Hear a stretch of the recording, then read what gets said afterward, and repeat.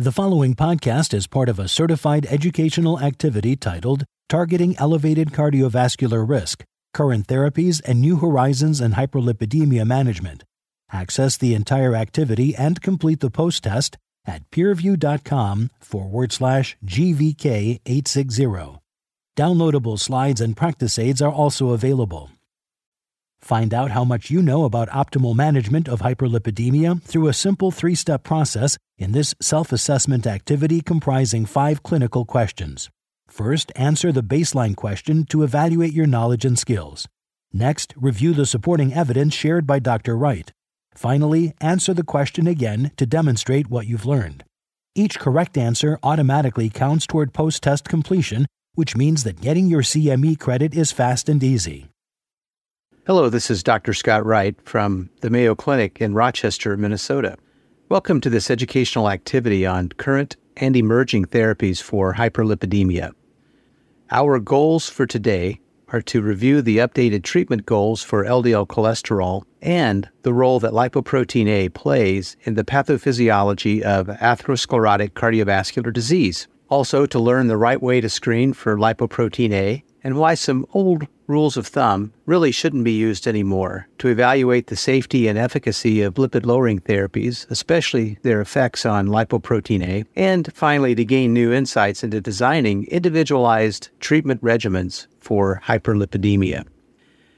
Across all age spectrums, elevations of LDL cholesterol are proportionally associated with increased risks for developing cardiovascular disease or ASCVD, as well as having a myocardial infarction. This slide is really important because it demonstrates that as one gets older, into the 70s and 80s, those risks are even higher than we see in middle-aged and younger adults. And I think makes the point that we have to treat even the older patients with elevations of LDL cholesterol to reduce their very high cardiovascular risks. Please remember that about 3 out of 4 individuals with an elevated 10-year risk of ASCVD are not using statin therapy for primary prevention, and nearly 2/3 of individuals with an atherosclerotic cardiovascular disease diagnosis are untreated with any lipid-lowering therapy within 5 years of an ACS. And these gaps worsen among women and ethnic minorities and really reflect that patients at high and very high risk are the low-hanging fruit for intensified lipid control. Just as a reminder, those who are at very high risk, those with recent acute coronary syndromes or recent strokes and other risk factors in combination, have a new very low threshold of an LDL of less than 55 milligrams per deciliter. This new threshold is established by a number of randomized clinical trials targeting what we felt were previously high-risk, now very high-risk individuals, and treating LDL to below 55 and seeing a substantial benefit and improvement. Patients at high risk, those who have a 10-year risk of greater than 20% or a CAC score of greater than 100, have an LDL target now of 70. And those for whom we are trying to do primary prevention or have type 2 diabetes with a 10-year risk of, say, less than 20% but above 7.5%, or those with any coronary calcium but a score summed less than 100 now have a LDL threshold of 100 milligrams per deciliter. So 3 numbers to remember, 55, 70, and 100, which are the new thresholds for patients at very high risk, and primary prevention.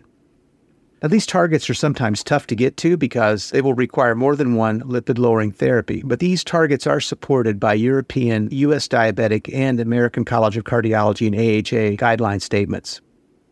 The therapies we have today, which are approved for lipid lowering, really work through a variety of mechanisms, which then allow multiple therapies to be used in a way that is integrated or complementary so that we can reduce LDL to extremely low levels. There are 2 groups of drugs which block the synthesis of LDL cholesterol, including statins that we are all familiar with, and then a recently approved compound called bempedoic acid or citrate lyase inhibitor. I think we're all familiar with statins, and bempedoic acid works just a couple of steps ahead of where statins typically work. Ezetimibe works in a very different mechanism because it reduces cholesterol absorption in the proximal small intestine by blocking the Niemann-Pick C1-like-1 factor. And finally, we have therapies which really reduce PCSK9 levels and lower cholesterol that way. Now, why does lowering PCSK9 reduce cholesterol? Well, here's why. When LDL and PCSK9 are bound together, and then that pair bind to an LDL receptor on the liver, as the cholesterol is internalized into the liver, there is not only degradation of the cholesterol and the PCSK9, but the presence of the PCSK9 is like a kill signal so that LDL receptor is destroyed, and the liver has to synthesize a new one and express it back on the surface. If LDL binds the receptor without PCSK9, then the LDL is internalized, it's digested or dissolved, but the receptor is not touched, and it goes right back to the surface. So anytime you lower PCSK9, you increase the number of LDL receptors at the surface of the liver, and by doing so, you actually lower plasma LDL. The monoclonal antibodies work by just binding PCSK9 circulating in plasma, while inclisiran works through the RNA silencing complex to interrupt the transcription of message RNA for PCSK9 so that the liver cell doesn't express the PCSK9 protein.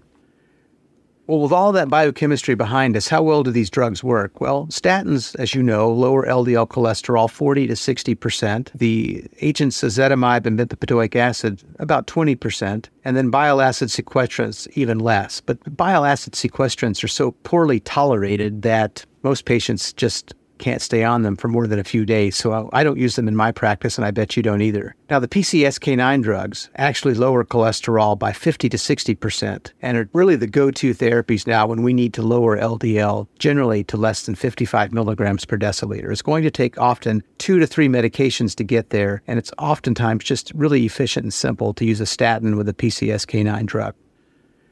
Now, lipoprotein A is a particle similar to, but not identical to LDL, and it has a number of regions on it called Kringle regions that work in conjunction with LDL to make LDL even more potent, and then those Kringle regions can promote thrombosis, can promote inflammatory changes in the plaque, and really elevate cardiovascular risks.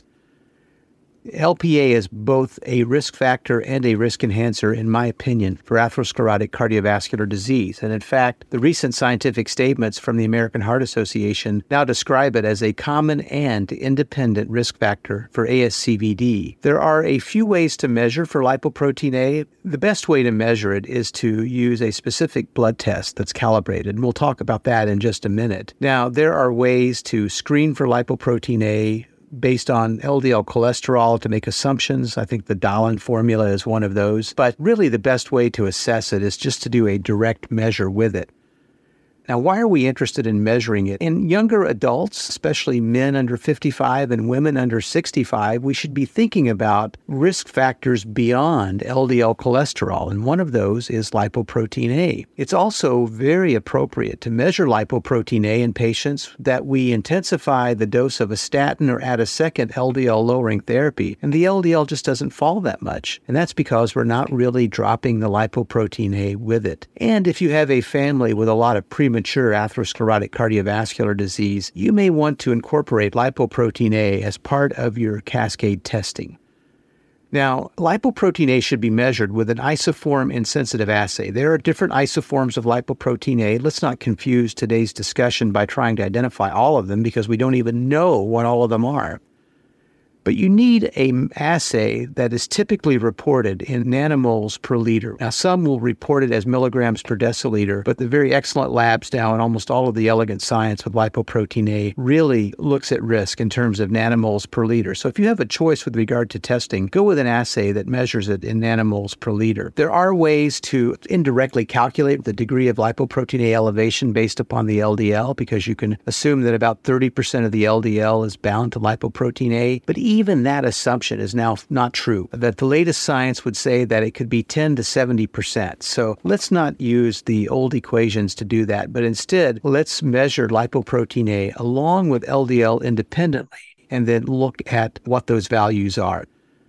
And just to remind you, lipoprotein A itself elevates cardiovascular risks by 25 to 30%. And with elevations of LDL, you see an almost doubling of ASCVD risk in patients.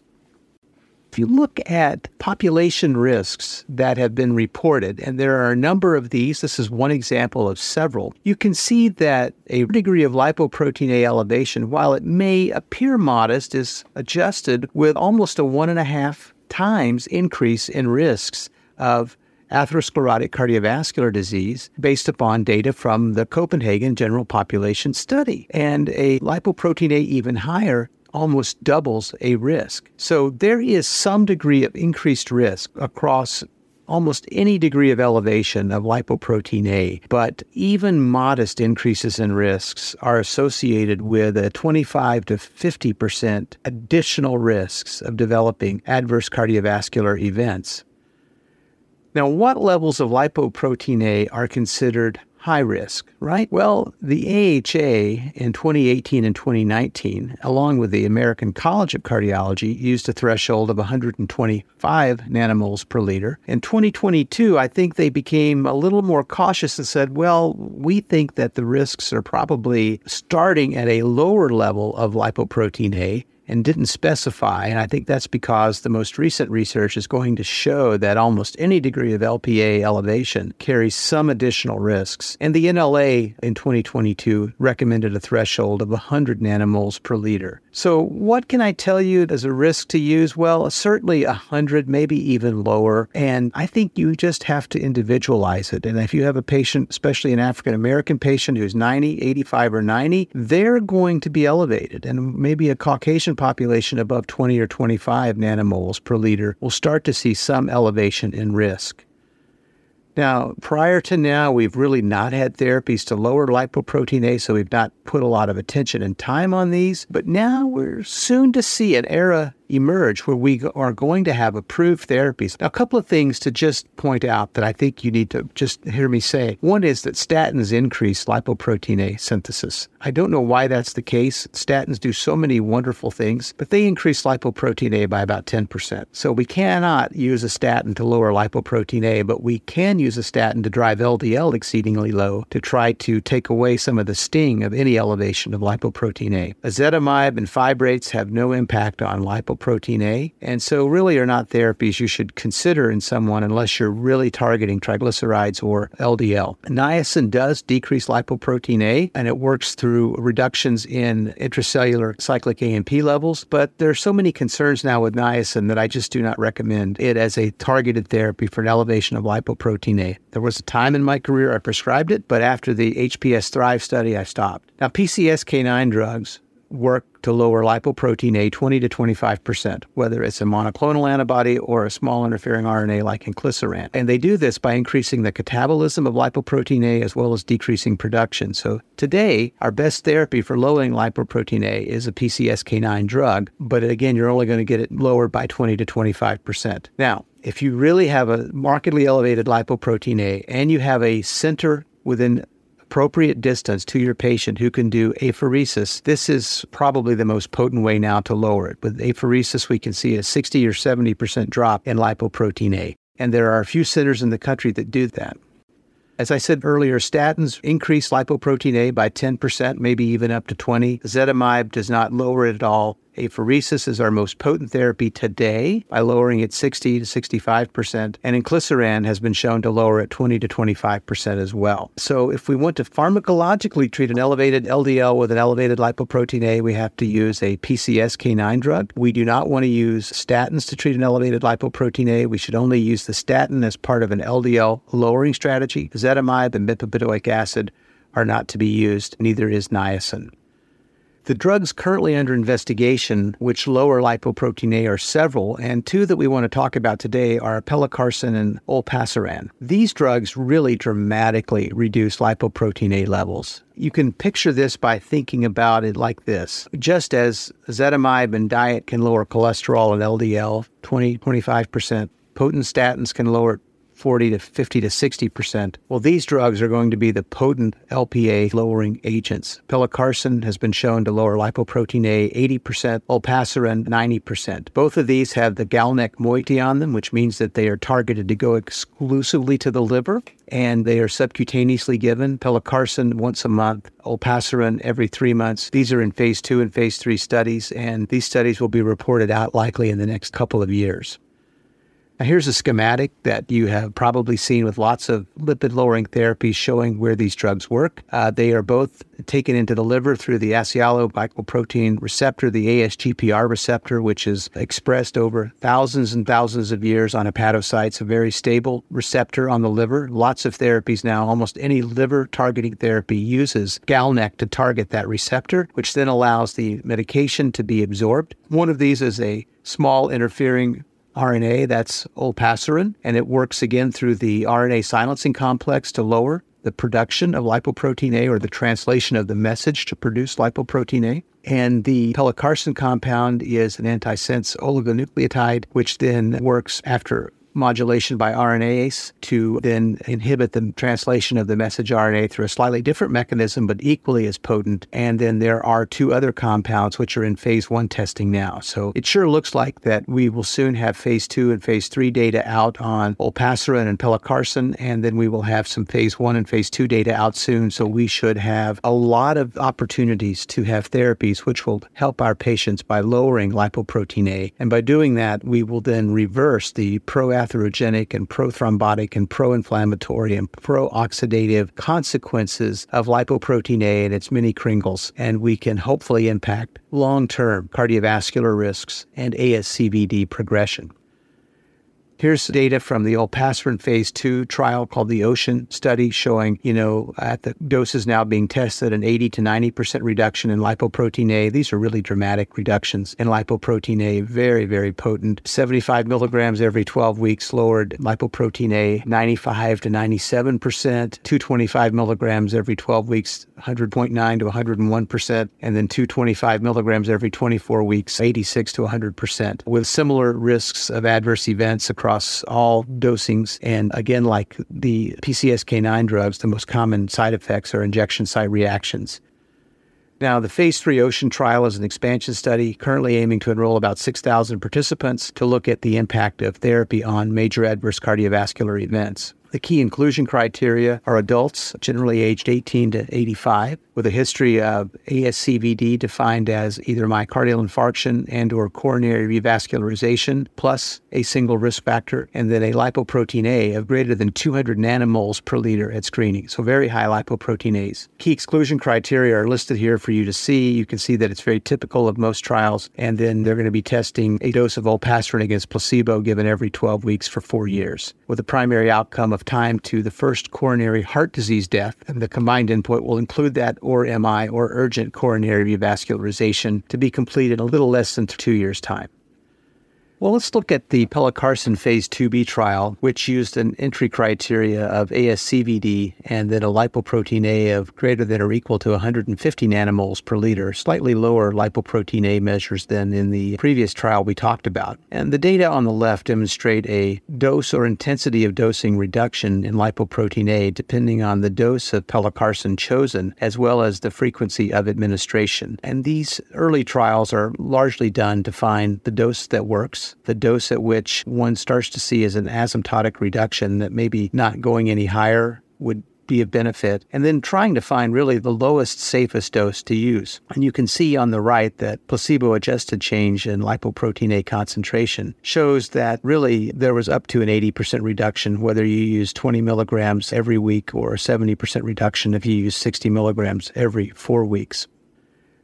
Now, some of you may work at hospitals or centers where there are adjustments being made using the Dahlin formula or other correction formulas for LDL coupled with lipoprotein A. So let's look at this as an example, looking at pelacarsen. So the patient's LDL measures initially at 76 milligrams per deciliter, and then once the LPA and LDL corrected are analyzed or are quantitated, shall we say, the lipoprotein A appears to be about 14 milligrams per deciliter, the LDL about 62, and then after a month of therapy, there's an even slighter reduction in LDL, just down from 62 to 55, but a dramatic drop of almost 70% in lipoprotein A. Now, this seems pretty slick, doesn't it, that you can calculate the percent of LPA and LDL, but the next slide really should help us to realize that that's really no longer an accurate way to do it.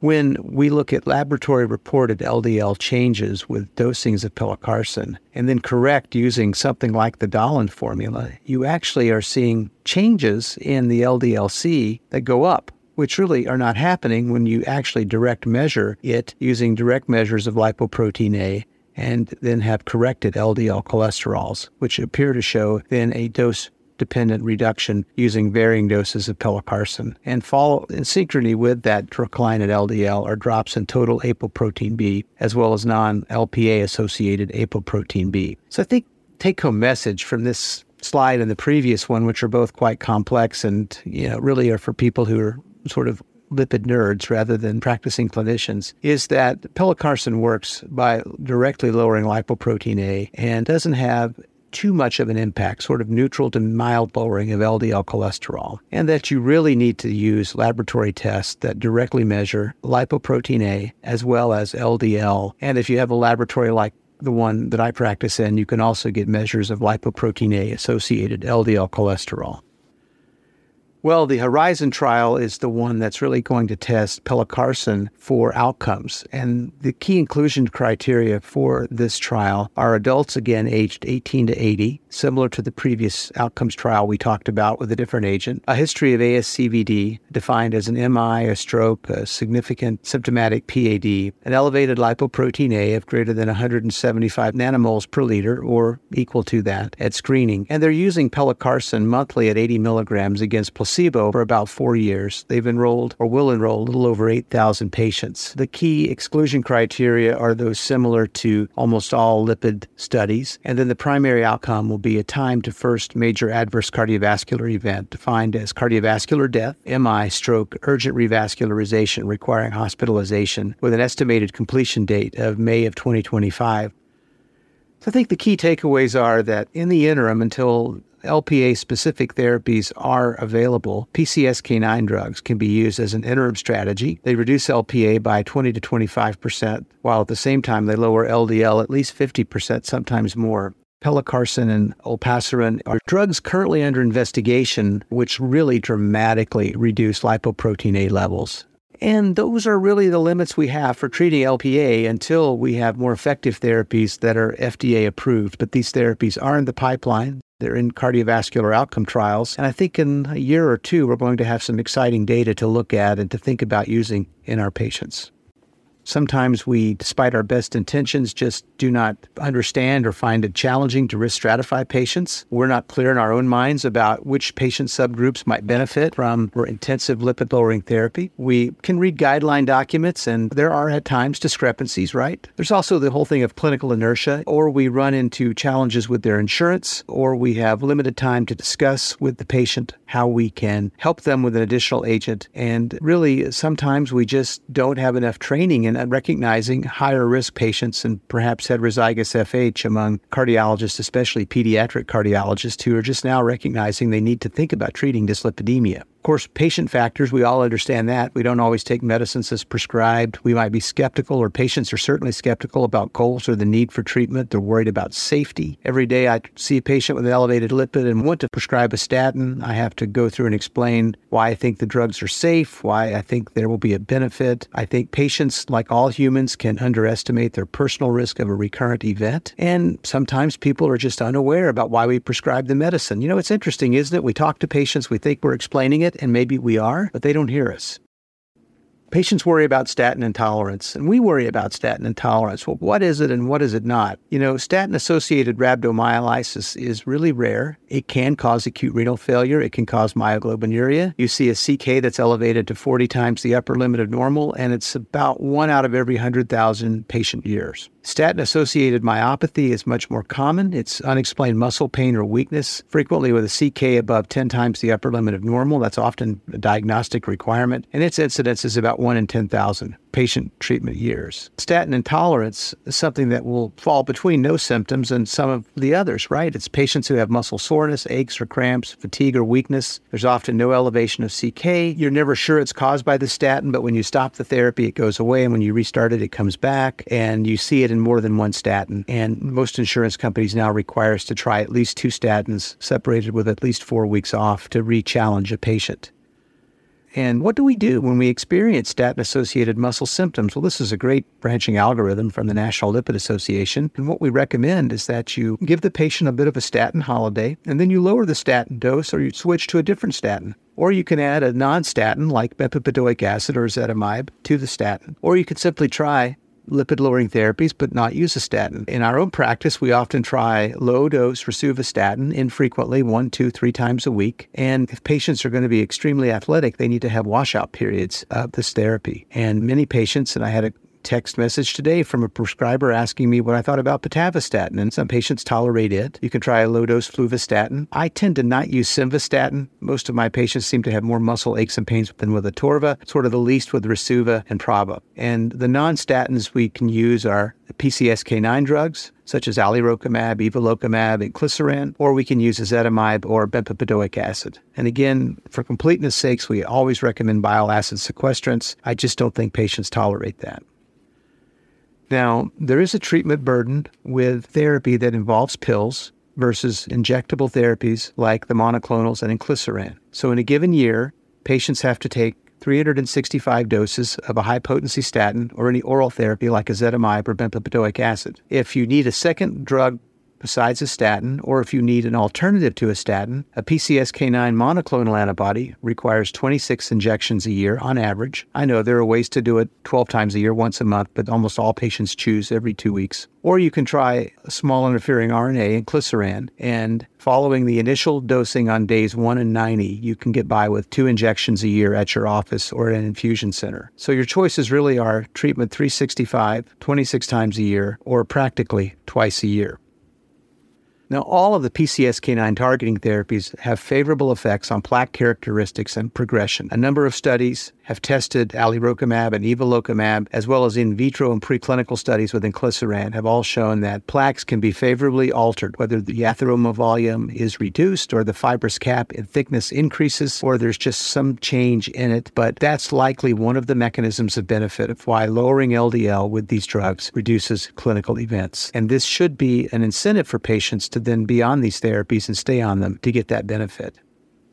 Now, I have a lot of experience with inclisiran, having been one of the investigators globally with it and the principal investigator for the Orion 10 trial. And we pooled our investigator experience with inclisiran, looking at its safety analysis, looking at data from Orion 1, 3, 5, Orion 8, Orion 9, 10, and 11, and compared the safety data in those treated with inclisiran to those treated with placebo and those who had up to 18 months of placebo-controlled trials. Now, we had over 9,900 patient years of exposure to inclisiran, about 2,600 patient years of exposure to placebo, over 20,000 injections with inclisiran. And we saw that there were really no new safety signals at all. There were no increases in treatment-emergent adverse events, no safety problems with liver, blood counts, kidney function, glycemic control, muscle elevations of CK in those who were on inclisiran versus placebo. Even in a safety analysis looking at major adverse cardiovascular events, we saw numerically fewer reported adverse events in those on inclisiran versus placebo, really confirming that lowering LDL with inclisiran is likely to show a beneficial signal with regard to reductions in MACE in the 3 ongoing outcome trials. Now, this is not an outcomes data, but it's a safety analysis.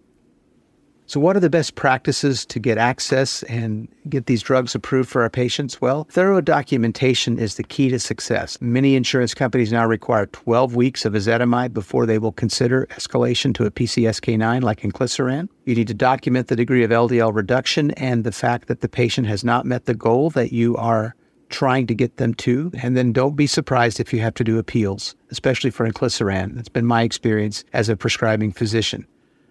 One more quick note, we can often use non-HDL cholesterol as a good second measure to use, especially when the triglycerides are above 200, and you must use it when they're above 400, because the calculation of VLDL by the Friedewald equation when triglycerides are elevated will result in an underestimation of LDL, because LDL is calculated as a subtraction from all the other lipoproteins. And sometimes we are simply misled that our patient is at goal when their actual LDL, if direct measured, would not be 70 or 80, it would be 100 because the triglycerides are elevated. And so you have options. You can do direct measures of LDL, or you can use the Martin-Hopkins equations for greater accuracy in measuring LDL cholesterol. Well, this concludes our discussion today. I hope you found the activity informative and helpful in understanding the clinical implications of an elevation of lipoprotein A and have a renewed appreciation for how we can use currently available lipid-lowering therapies to really begin to address this risk-enhancing factor that lipoprotein A is and have a better grasp of the therapeutic characteristics of potential future specific treatments targeting lipoprotein A. This activity is certified by the University of Florida College of Medicine. This activity is developed in collaboration with our educational partner, PVI, Peer-Review Institute for Medical Education. Remember to download the slides and practice aids. Thank you for listening. Download materials and complete the post-test for instant credit at peerreview.com/GVK860. This activity is supported by an educational grant from Novartis Pharmaceuticals Corporation.